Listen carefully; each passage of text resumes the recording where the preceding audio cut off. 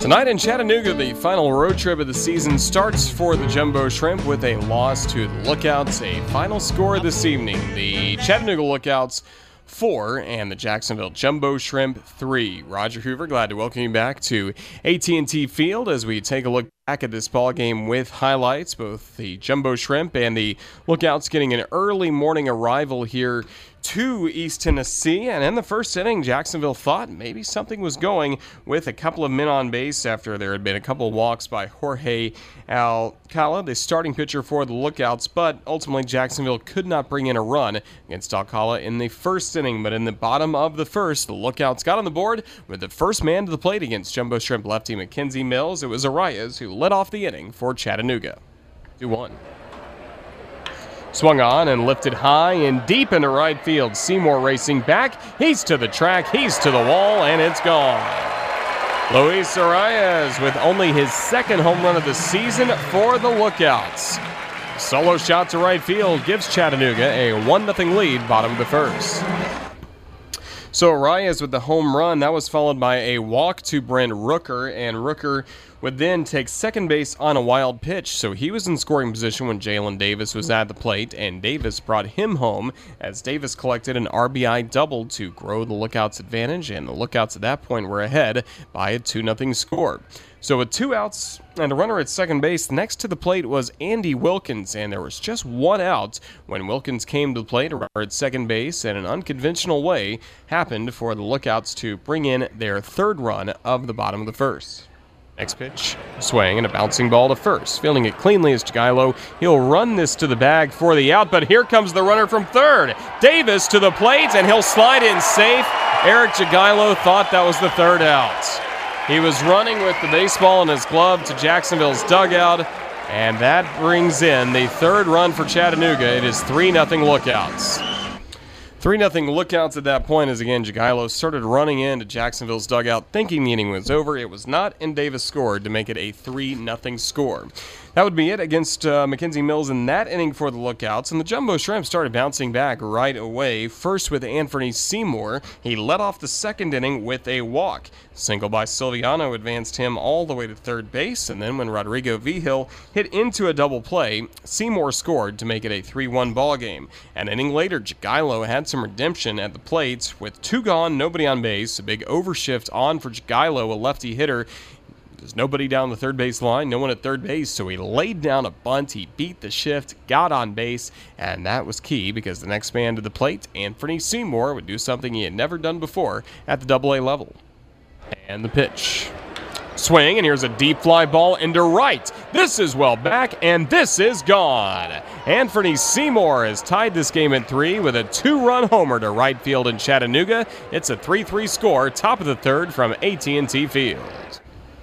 How about that? Anthony Seymour getting the start tonight in right field for the Jumbo Shrimp, hitting out the home run that tied this game at 3. And all this time, Mackenzie Mills, Jacksonville's starting pitcher, really settled down in his start as he was able to work a scoreless second, third, fourth, and fifth inning, not allowing a run, and he was able to work his way out of trouble in a lot of those innings as well for the Jumbo Shrimp. So certainly good to see that for Mackenzie Mills, but in the 6th inning, still with Mills on the mound, his luck ran out.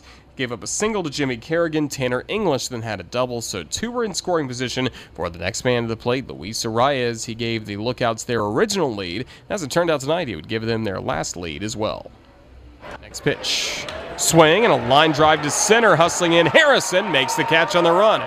Runner tags from third Kerrigan. The throw home is cut off. It's a sacrifice fly for Luis Arias that breaks a 3-3 score and makes it a 4-3 Lookouts lead in the bottom of the 6th. Box score approved.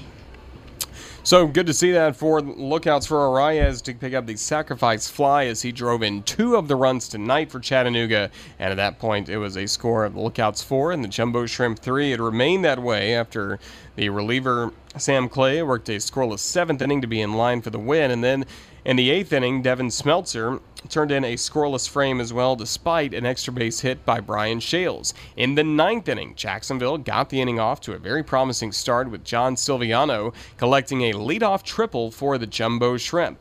But it was Silviano at third, with Vigil and Pintor due up next.